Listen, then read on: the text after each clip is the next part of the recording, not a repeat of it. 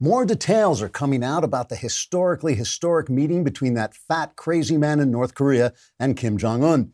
President Trump and Kim met at the demilitarized zone after Trump sent Kim a playful, spontaneous tweet saying, "Dear murderous lunatic with stupid hair, meet me at the DMZ for laughs and denuclearization."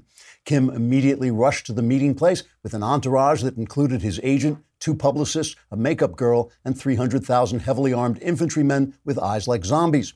In a thrilling, off-the-cuff moment, Kim invited Trump to become the first sitting U.S. president ever to step into a country where the first man to stop applauding for the leader turns up 3 weeks later in several different plastic bags.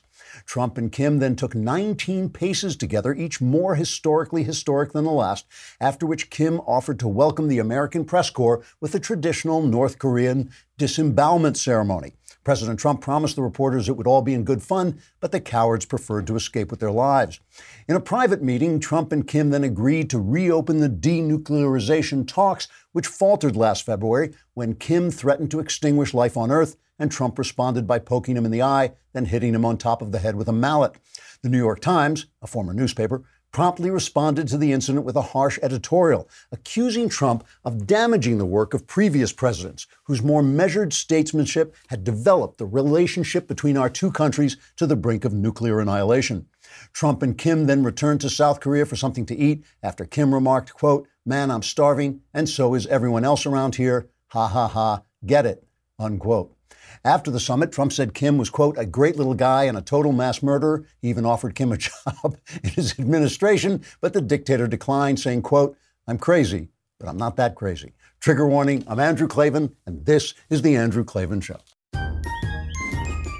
I feel hunky-dunky, life is tickety-boo. Birds are winging, also singing hunky-dunky-doo. Ship-shaped, ipsy-topsy, the world is zippity-zing. It's a wonderful day, hurrah, hooray! It makes me want to sing. Oh, hurrah, hooray! Oh, hooray, hurrah! So yesterday, I put forward a somewhat different way to look at the division in our country, not so much a division between traditional right and left, but a division between friends of the American founding and the founding's enemies. Those of us who are proud and committed to the ideas on which this nation was created, and those who think a better world is going to grow spontaneously out of the glowing compassion and virtue of their own glorious hearts. Knuckleheads, in other words. Now, the friends of the founding tend to talk about the Constitution, the law, the Declaration and its principles, the Federalist Papers and its philosophy, and so on. But of course, no ideas, no principle, and no Constitution can support our liberties if the people themselves don't support them too. We can't just have First Amendment speech protections in the Constitution. We need individuals and corporations who believe in a culture of free speech. Not free speech, but a true commitment to letting our worst enemy have his say. We can't just guarantee the right to worship. Enough of us have to care about worship to make that right meaningful and worth defending. I suspect the people who torment the cake baker in Colorado, I think they don't even realize that his right to follow his faith is actually more important than their right to have sex however they want. We can't enjoy our freedom without a deep understanding of the self-restraint and virtuous behavior that's required to make liberty practicable. The founders who said our Constitution was only for religious people weren't kidding around. I don't think I'm stepping too far out on a limb to say we've lost some of that culture of freedom, or to go even further and say it's in danger of being extinguished altogether. And there are real questions about how and whether that culture can be restored. I've long believed that Donald Trump was elected not so much for his political skills as for his cultural savvy. He was the belligerent voice of a frustrated people who felt their own voices, their culture, and their country had been taken away from them by urban elites with a multicultural, leftist agenda, the enemies of the American founding. President Trump was the only way they could fight back short of revolution. The terrific slogan, "Make America Great Again," has a plaintive aspect to it. It's the slogan of people who think some greatness has been lost and needs to be recovered. It's not just a matter of a better economy, though a good economy helps. It's not just a saner foreign policy, though God knows that would be a relief. It's a whole hearts and minds structure of faith and pride and self-restraint that used to hold up our freedoms and now seems in danger of collapse. A lot of people tell me that that culture can't be saved, which seems to me just a pointless observation. Despair is defeat. if you make the attempt, you simply don't know what can happen. So I think we need to begin talking specifically about what needs to be done to restore our culture. And I will try and start that today. I won't obviously be able to do the whole thing, but we'll talk about it. First, we have to talk about big token. Big tech companies make a lot of money. You know what they say? They say if you're not paying for the goods, you may be the product, right? And that's because you're giving all your data to them and then they sell the data. If you want to do that, go ahead, but you should know that you could be making money off that data too with Big Token. Here's how it works. First, you download the app, you sign up for a free Big Token account, and then you complete actions to earn points. Actions can include answering a survey or checking a location, connecting your social accounts, and more. Then you can redeem your points for rewards such as cash and gift cards, or donate your earnings to charity. You choose what data you share with Big Token and then get paid for it. Your data is always secure in Big Token, and the best part is you get paid. It's lots of fun, too. It's very addictive. If you want to start earning money for your data, go to the App Store or Google Play, search for Big Token, BIGTOKEN, all one word. Download the app and sign up. Make sure to use my referral code, Klavan. Again, search Big Token in the App Store or Google Play, download the app and use my referral code Klavan to sign up, claim your data, and get paid. Though, of course, you can't get paid if you don't know how to spell Klavan. So it's Klavan. And let us not forget, tomorrow is the mailbag. This I can't take it anyhow. The mailbag, whatever I was saying. It's another long Klavanless weekend with the July 4th weekend coming up. So you want to make sure that all your problems are solved before the weekend begins. How do you do that? Go to dailywire.com, hit the podcast button, hit the Andrew Klavan podcast. There's a little picture of a mailbag. Hit that. And if you're a subscriber, you can ask any questions you want. If you're not a subscriber, when you hit the mailbag, it actually hits you back. It leaps out of your computer and just punches you in the face and says, subscribe, you cheap SOB. But if you are a subscriber, which is only a lousy $10 a month and $100 for the year, you can then ask any question about religion, about politics, even about your personal life. All my answers are guaranteed 100% correct and will change your life, maybe for the better. We can't be sure. We can't guarantee that, but we do guarantee the answers will be true and will change your life. And after that, you're on your own. So the New York Times this morning, a former newspaper, ran a video op-ed called something like "Stop Telling Me America is Great." And they ran this thing. It's very well made. It's very clever. And it puts forward the idea that this whole idea of America being great is ridiculous. Here's a cut. America, the greatest country on earth. A narrative packed and sold to tiny patriots, reinforced by every cartoon, movie, cheeseburger, and mattress sale. Guaranteed. A mythology so entrenched, our most beloved personalities urge us never to question it. Don't let anyone ever tell you that this country isn't great. This right now is the greatest country on earth. Greatest country God ever gave me. You're the greatest country in the world, I'll tell you that. No, America's the greatest country in the world. But what if we did question it? It's a really dishonest video in a lot of ways. First of all, the entire setup that children are being taught, all the pictures of the children being taught are from the 50s, So the idea that children today are being taught this is a great country is kind of garbage. And the fact that you put, they put Michelle Obama and then they put Sean Hannity, say, it's back both on the left and the right, that they're saying it's a great country. We know that the Obamas did nothing but apologize for this country. We didn't forget that Michelle Obama said the first time she was ever proud of her country was the day her husband happened to get elected. So we know it's really only one side. And then they go on afterwards. I'm not going to play the whole thing, but they go on afterwards and talk about all the ways they think America is not great. And they use, some of the stuff they say is fair, but a lot of it is questionable. So they use our high poverty rates without mentioning the fact that poverty in America is wealth anywhere else because of wealth transfers. The problem we have here is not that people don't have enough money because they can get enough wealth transfers so that people living in poverty today are living at a fairly high level compared to other countries. If you've ever been to another country, with the exception of Democrat cities where people are homeless, that's the kind of poverty that is widespread in a lot of other countries.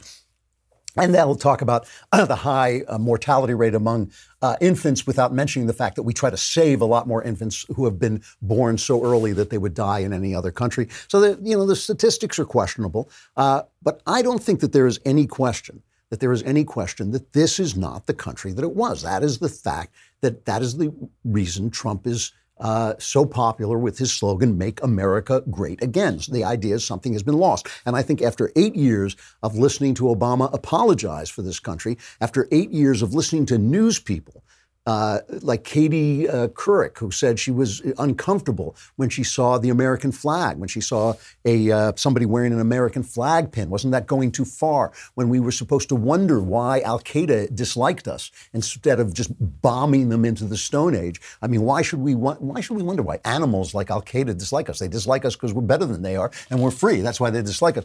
And it goes on to talk about how we're not free. I mean, it really is a dishonest video, but still, I can't help feeling that everybody senses that this is not the country that it was and something was lost. And a lot of the people on the left say, oh, that's because you're a racist. You want to go back to those days of Jim Crow and go back to days when women, were stuck in the house and all this stuff. But that's nonsense. That's absolutely absurd. What people want is to go back to the days when people were proud of their country, when their children were taught to be proud of their country. And yes, now we understand that people were left out. Let's include them too. I don't think anybody is against that. I think the problem is that we've lost some sense of pride. Gallup has a poll out. It says, as Americans prepare to celebrate the 4th of July holiday, their pride in the U.S. has hit its lowest point since Gallup's first measurement in 2001. While 70% of U.S. adults overall say they are proud to be Americans, this includes fewer than half who are extremely proud, marking the second consecutive year that this reading is below the majority level. It's only really a 2% decline, which is kind of meaningless. Still, people were extremely proud of America. The last time that number really spiked was after 9/11, when people suddenly realized, oh yeah, good country. But when you read more closely into this Gallup poll, it's the Democrats who aren't proud. The latest overall declines in patriotism are largely driven by Democrats, whose self-reported pride has historically been lower and has fluctuated more than Republicans. Democrats' latest 22% extreme pride reading is the group's lowest in Gallup's 19 years of measurement and is half of what it was several months before Donald Trump's 2016 election victory. So they're happy when they're winning. They're not happy when they're losing, which is not true of the Republicans, who remain very proud even during Barack Obama. Republicans have remained extremely proud of their country, and the latest 76% reading is just 10 points below the high recorded in 2003. Even when Barack Obama was in office, Republicans' extreme pride never fell below 68%. And that is really telling to me. It's really telling that when the Democrats lose, they lose their pride. In other words, they're only proud, like Michelle Obama, they're only proud of a country they run, and they cannot see that there might be another way. Whereas Republicans are proud of the structure. They're the friends of the founding, right? They understand that the founding is still in place even if they lose an election. The fact that there's an election, the fact that it works the way it's supposed to work, the fact that we transfer power peacefully, that people are still constrained by the Constitution. Obama less than any other president I can think of, but still, was constrained to some degree by the Constitution and by the separation of powers and by the courts, who gave him a record number of 9-0 defeats in the Supreme Court because he overreached on his executive powers. So we remain proud because we feel the system is in place. Where, as we know, when the Democrats lose, it's suddenly, we got to get rid of this system. We got to stack the Supreme Court. We got to get rid of the Electoral College, because they are only proud of this country when they win. And that is the difference between somebody who's proud of the founding, who's a friend of the founding, and someone who is just proud of himself and think his own glorious compassion and virtue is going to transform the world into something it has never been ever. Okay, and that is the difference. So I want to go back and talk and show you the difference between these two cultures in just a sec. But first, let us talk about your beautiful teeth. I know you look at me, you say, my God, that guy has such a dazzling smile. But as you get older, your teeth start to move around. And if you want to get your teeth fixed, the last thing you want to do is wear braces as an adult, right? Candid is a clear alternative to braces. Candid has an orthodontist who is licensed in your state create a treatment plan for you, and Candid only uses experienced orthodontists. They even create a 3D preview of what the final results will be like. Once you approve that 3D preview, Candid creates custom clear aligners that will be sent directly to you, and that means no hassle. You don't have to go to the orthodontist's office. You can do this all online. Candid costs 65% less than braces, and you can save thousands of dollars and have straighter, brighter teeth in an average of just 6 months. You're one step away from getting straighter, brighter teeth. Learn more at candidco.com/Klavan and use code Klavan to get $75 off. That's Candid Co, C-O, candidco.com/Klavan, code Klavan for $75 off. And it only costs you, if you send me personally $75, I will tell you how to spell Klavan. That's only a joke. Don't send me money. It's Klavan. The 4th is coming. Trump is talking about having a great big parade. Here is Donald Trump talking about the parade he's going to have on the 4th of July. We're going to have a great 4th of July in Washington, D.C. It'll be like no other. It'll be special, and I hope a lot of people come, and it's going to be about this country, and it's a salute to America. And I'm going to be here, and I'm going to say a few words, and we're going to have planes going overhead, the best fighter jets in the world, and other planes, too. And we're going to have some tanks stationed outside.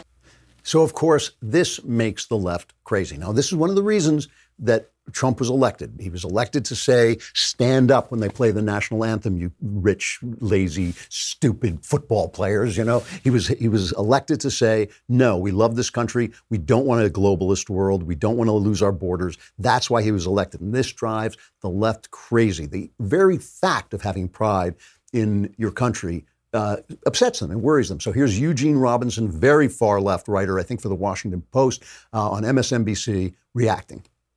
It's glorious. It's wonderful.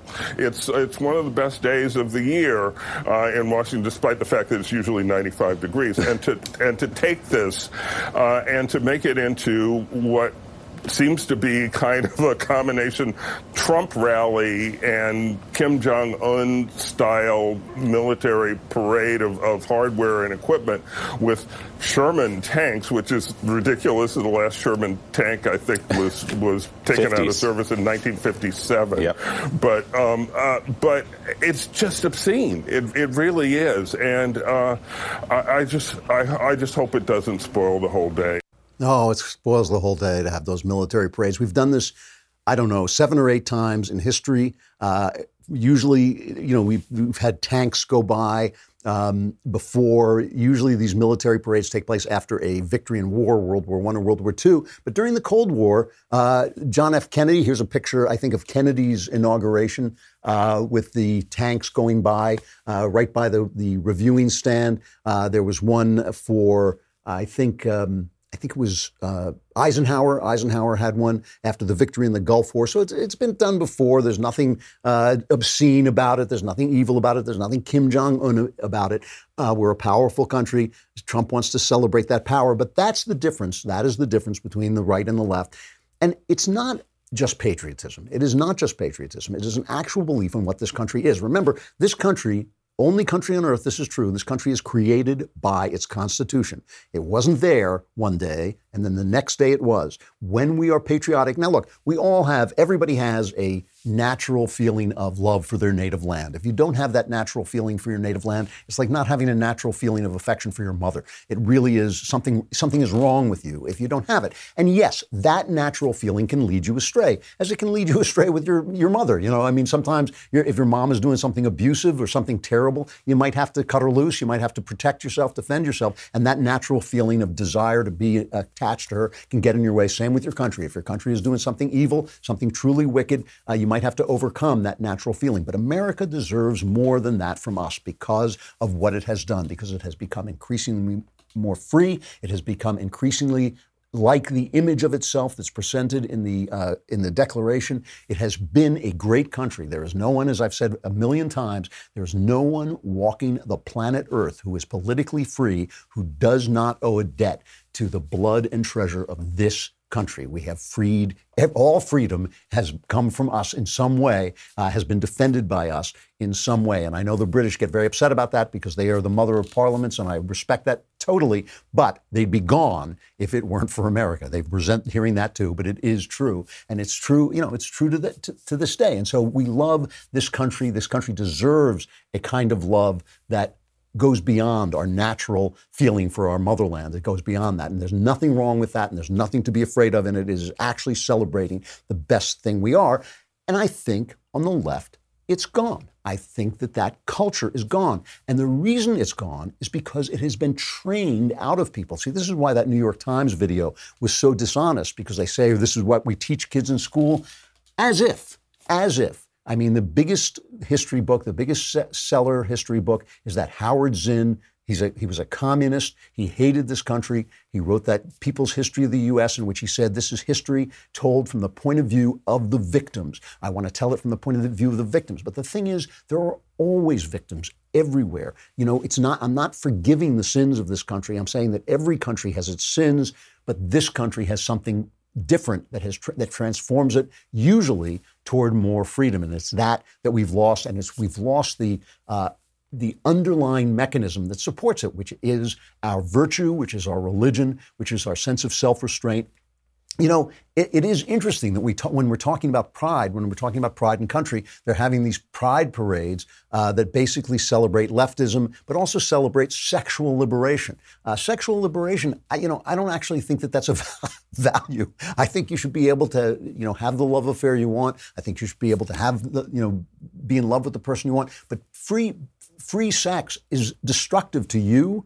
I'm not just talking about, it's immoral because God doesn't like it. It's destructive to you, and it ultimately makes you a slave because it's going to get you sick. It's going to get you in trouble. It's going to mean that you have to come to the government and beg them for help, and that's why the left loves it so much.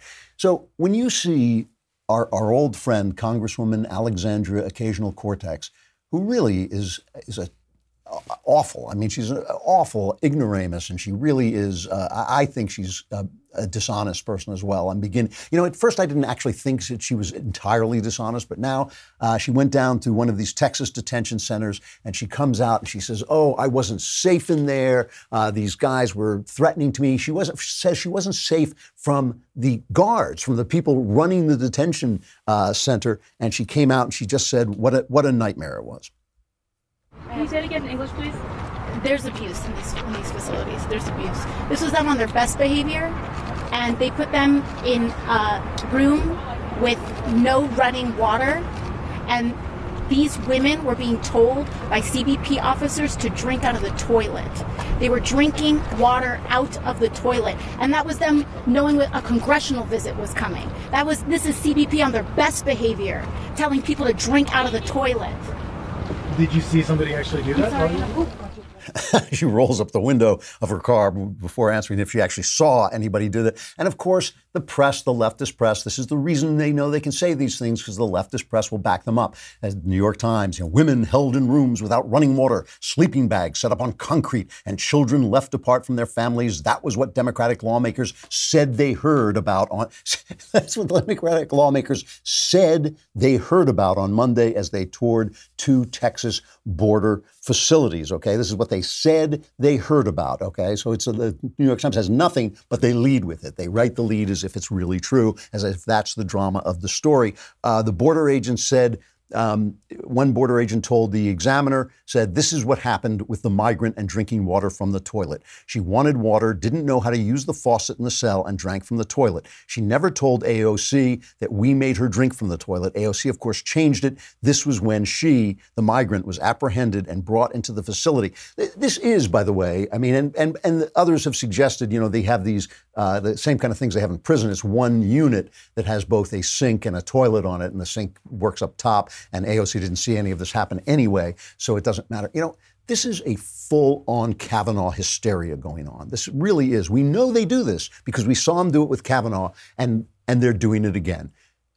All the stuff that's happening was happening before. The only difference is because the Congress has done nothing to change the asylum laws that need changing, that everybody agrees need changing, because they've done nothing, because they have this Leninist policy that they want this to go so badly that they will cause hysteria and the whole thing can collapse.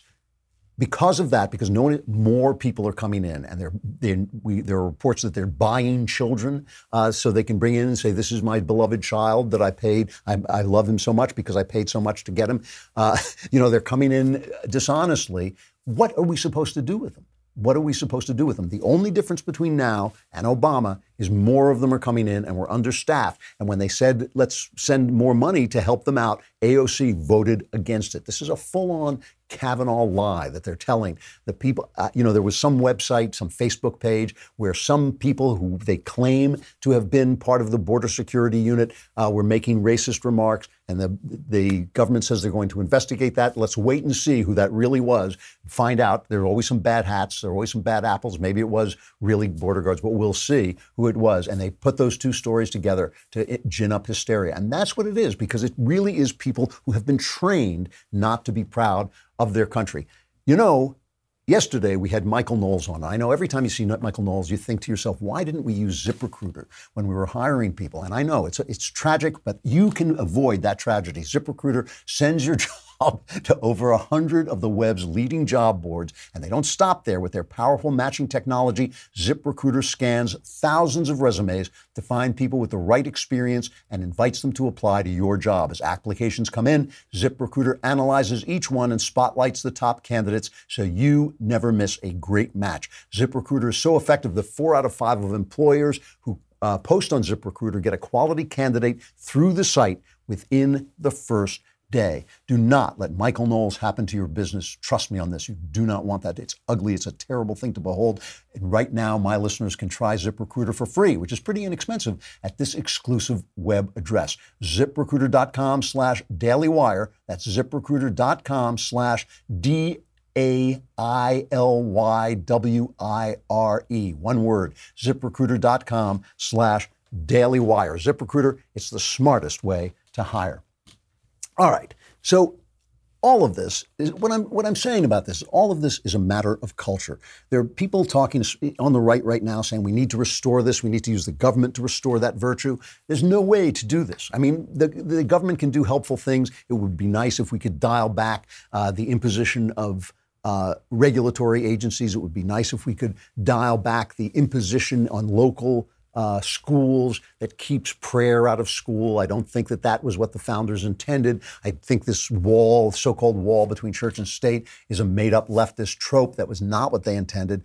They didn't intend for religion to be chased out of the square, but out of the public square. But the question is, how do we do this? And obviously, it is a cultural question. You have to make people proud again. You have to make people have to be religious again. Look, you can't defend the right to your faith if you, in fact, don't have any faith. If you don't understand that why faith is so important, why it's more important what you believe and whether you can practice your faith, than it is who you sleep with. It's more important because that's an expression of your soul. That's an expression of your mind. That's an expression of the way you see eternity is the way you see the world as well. All of these things have to be restored. And when I talk about this, people say, well, as somebody said to me the other day, it's like moving the sky. How do you change the culture? But the thing is, the left did it. The left did it. This is not the culture that it was even as far back as the 1980s. They did it through the courts. They did it through Hollywood. They did it through the universities, maybe most especially through the educational system. They taught people out of their freedom. They de-educated people about freedom. If they can do it, I do not see why we can't do it. What we can't do is we can't do it tomorrow. We can't do it immediately. That's different. And so I think we really have to talk in very specific terms, because I hate when people talk about this stuff and they kind of have these vague, high-sounding words about what we're supposed to do. I think we have to talk in very specific terms about what it is we have to do in order to get our culture back, even over time. Hey, I've got a really interesting guest coming up. It's Tuesday, so we're going to cut away, but come on over to thedailywire.com and you can hear it. Lawrence Mead, he's going to be talking about some of these issues, basically, and what has gone wrong and how maybe we can start to to take it back. But come over to dailywire.com for that. I got to say goodbye to Facebook and YouTube. While you're at dailywire.com, good time to subscribe. Why? Because tomorrow is the mailbag. You cannot ask questions in the mail. I get a lot of letters from people that start, I haven't subscribed, but I really need that. I'm having this problem with my mom. Can you and I say to them, hey, send me the $10. Never mind your mom. Where's the money? So subscribe today and you can be in the mailbag tomorrow. Come on over to dailywire.com.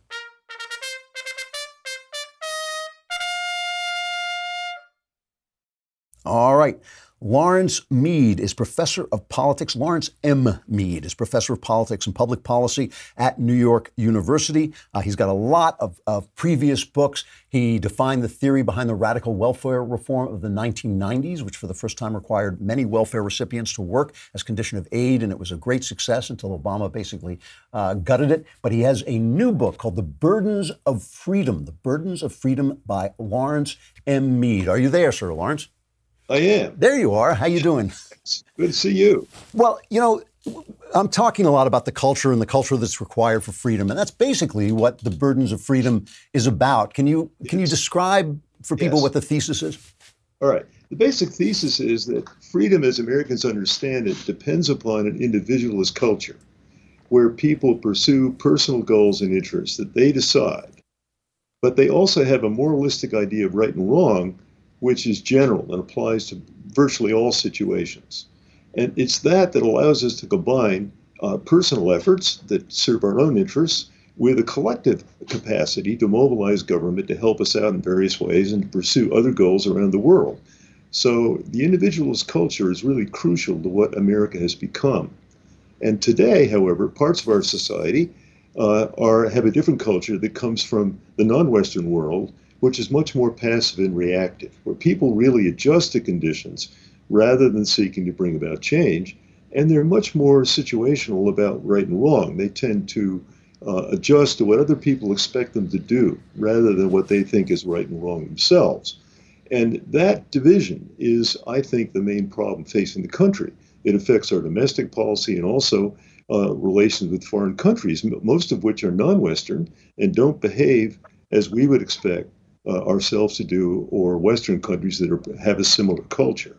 So the concerns that you have about immigration, which are a big part of my argument, are actually rooted in cultural difference. The thing that makes immigration controversial in America is primarily the fact that the immigrants don't come from an individualist culture, and therefore they hit other Americans as different, and it creates problems of adjustment for both sides.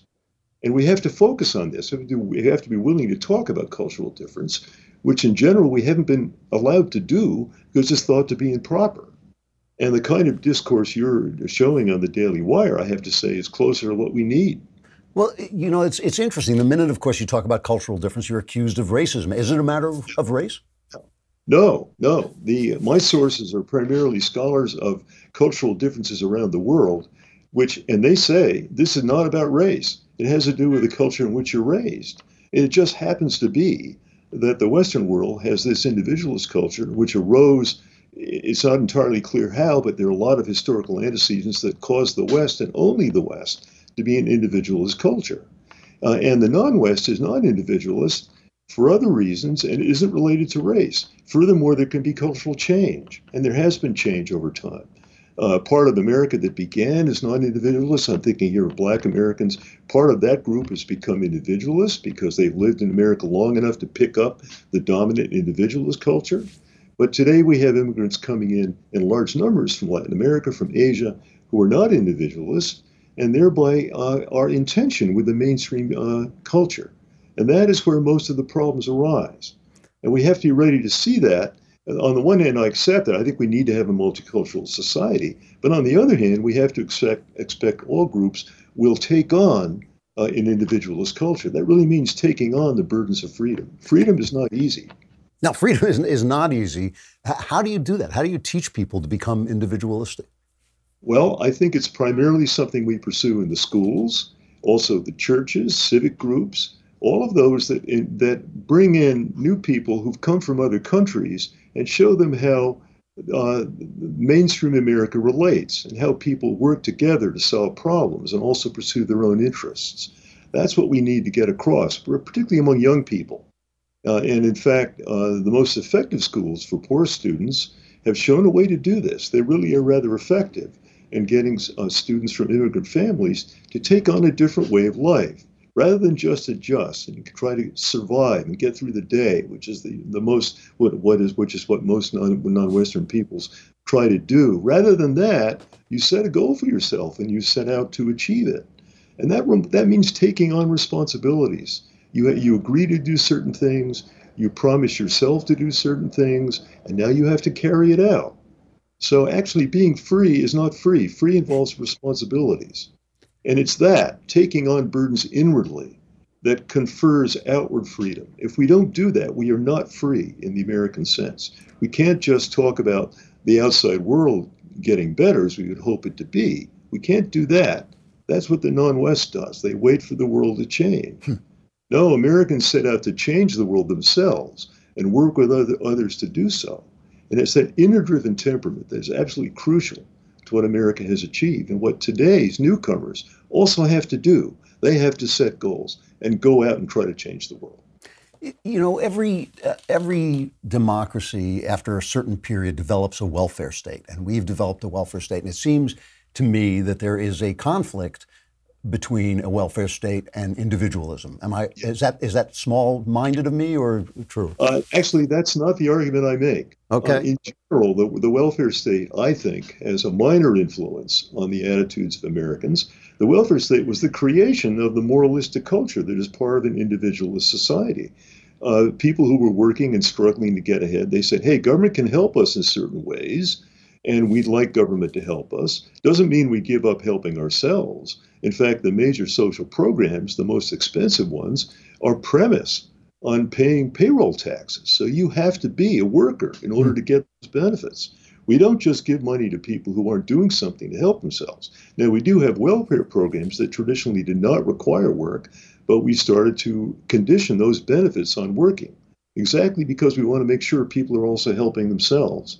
So the major source for this passive culture that I'm talking about is really demographic. It has to do with the fact that people came from outside the West. They didn't come from Europe. The country was founded primarily by Europeans, but other groups never were part of Western culture. I'm thinking now of blacks, Latin Americans, Asians, also Native Americans. These people all have a different view of life, and there's some value in that other way of life. But on the other hand, we have to expect those people to take on the burdens of freedom. So the welfare state is not our main problem. And remember, most of the non-Western world does not have a welfare state. Yet those people are quite involved in a life of survival, of just getting through the day. And they're very good at that. One of the strengths of the non-West is stoicism, the ability to deal with things that we cannot change. Well, the West, that isn't the West. The West is a masterful culture in which individuals and people working together think that they can change the world. That's what made America a great country. That's what made it the richest and most powerful country. We have to be sure that that temperament doesn't pass away. So the advocates that you're criticizing, like these recent democratic liberals, they actually are individualists in the sense that I think is important. They are moralizing. They're making judgments against the society. That is absolute orthodox individualist behavior. The problem isn't them making these claims. It's the fact that the groups they're speaking for are so passive. That's the real problem. They couldn't present these groups as victims with no recourse unless they were so passive. It's remarkable to me. See, this isn't like the labor movement. This isn't like the civil rights movement or the feminist movement or the recent gay movement. In all those cases, those who sought change made an effort themselves to bring about change. Whereas today's victim groups, the groups supported by identity politics, are entirely passive. And they're spoken for by advocates who are not at all like them, who are much more active, more moralistic. Would that they were more like their own people. See, when Martin Luther King marched for civil rights, he didn't do it alone. He had a lot of other blacks marching behind him. These were people who had learned in school, learned in the church to assert themselves, to assert what King called their assertive selfhood. That's the way forward. So the problem isn't really that these advocates are making these outrageous claims. Indeed, they are outrageous. I don't believe them. Nonetheless, they can make those claims only because the people behind them do not march behind them. In fact, act like victims, act passive, act helpless. That is the mentality of the non-West. And in the non-West, it makes sense. A lot of those countries have never seen the dynamic society that America has. They haven't had a history of individualism. So in those worlds, it makes sense to be passive and to wait for the world to change.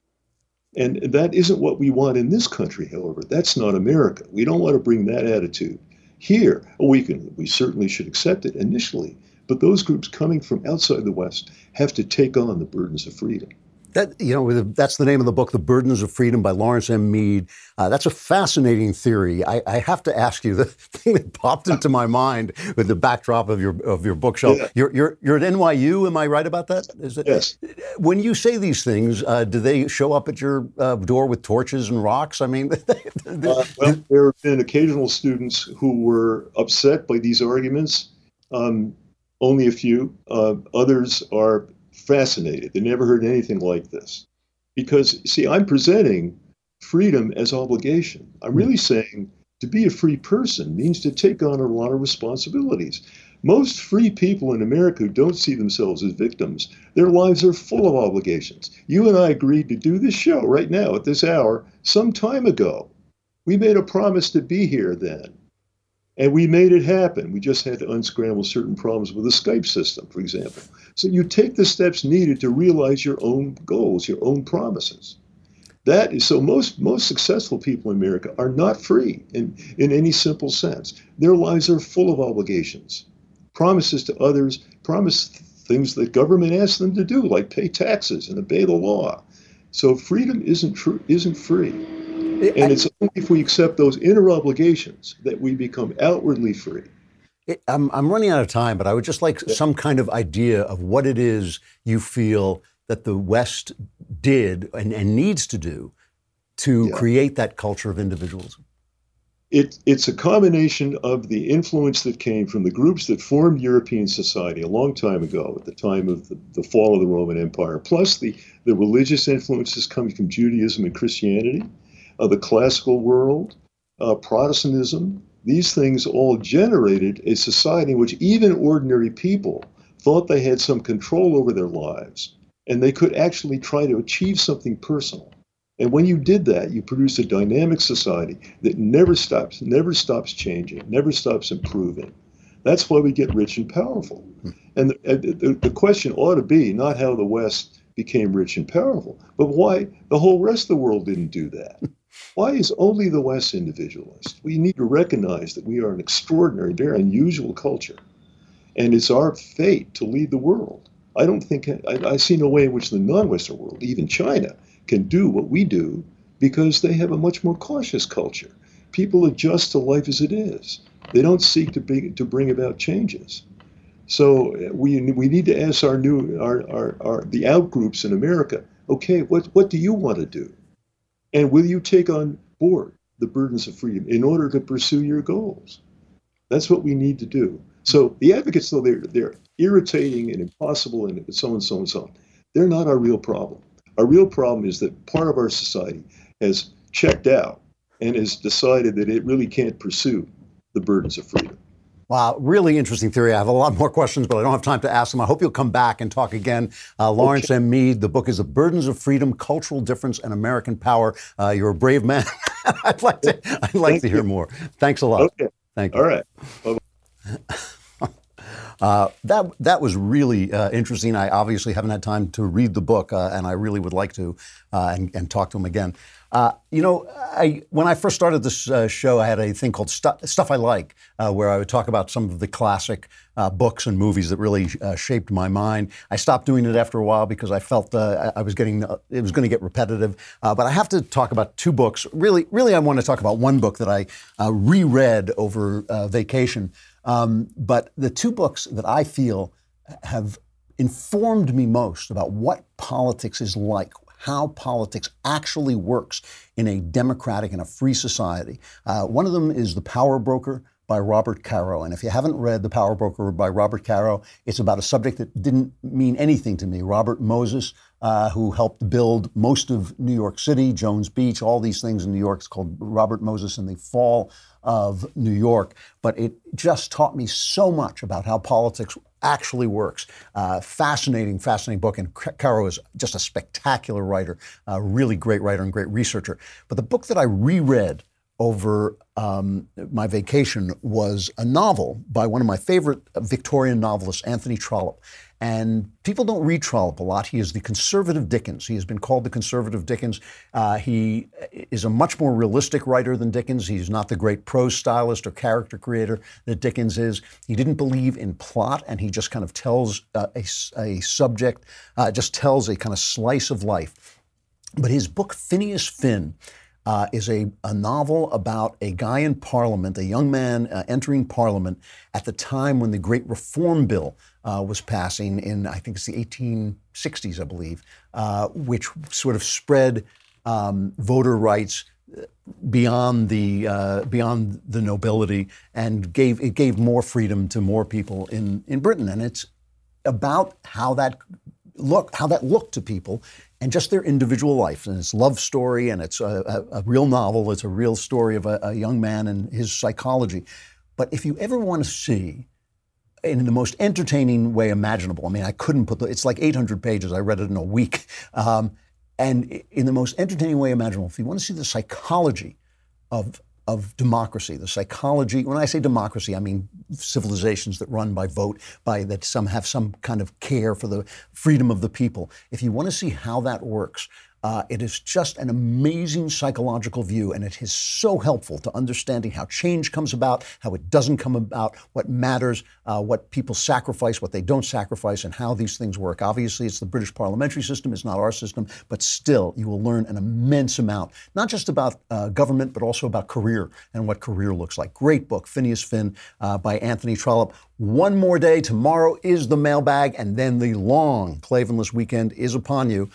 Please go on to dailywire.com, subscribe, get in the mailbag, ask your questions. All my answers are guaranteed correct. They will change your life. I'm Andrew Klavan, and this is The Andrew Klavan Show.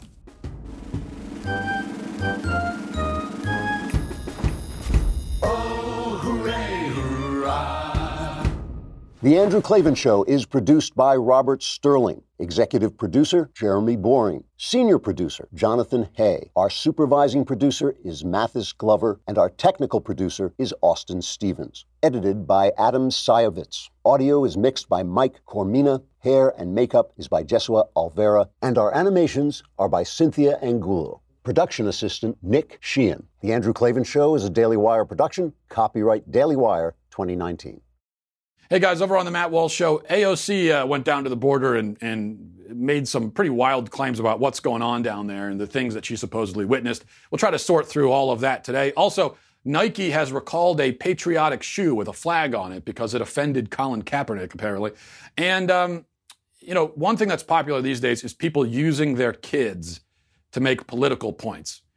And I think that we all need to stop doing that, and I'll talk about why today over on the Matt Walsh Show.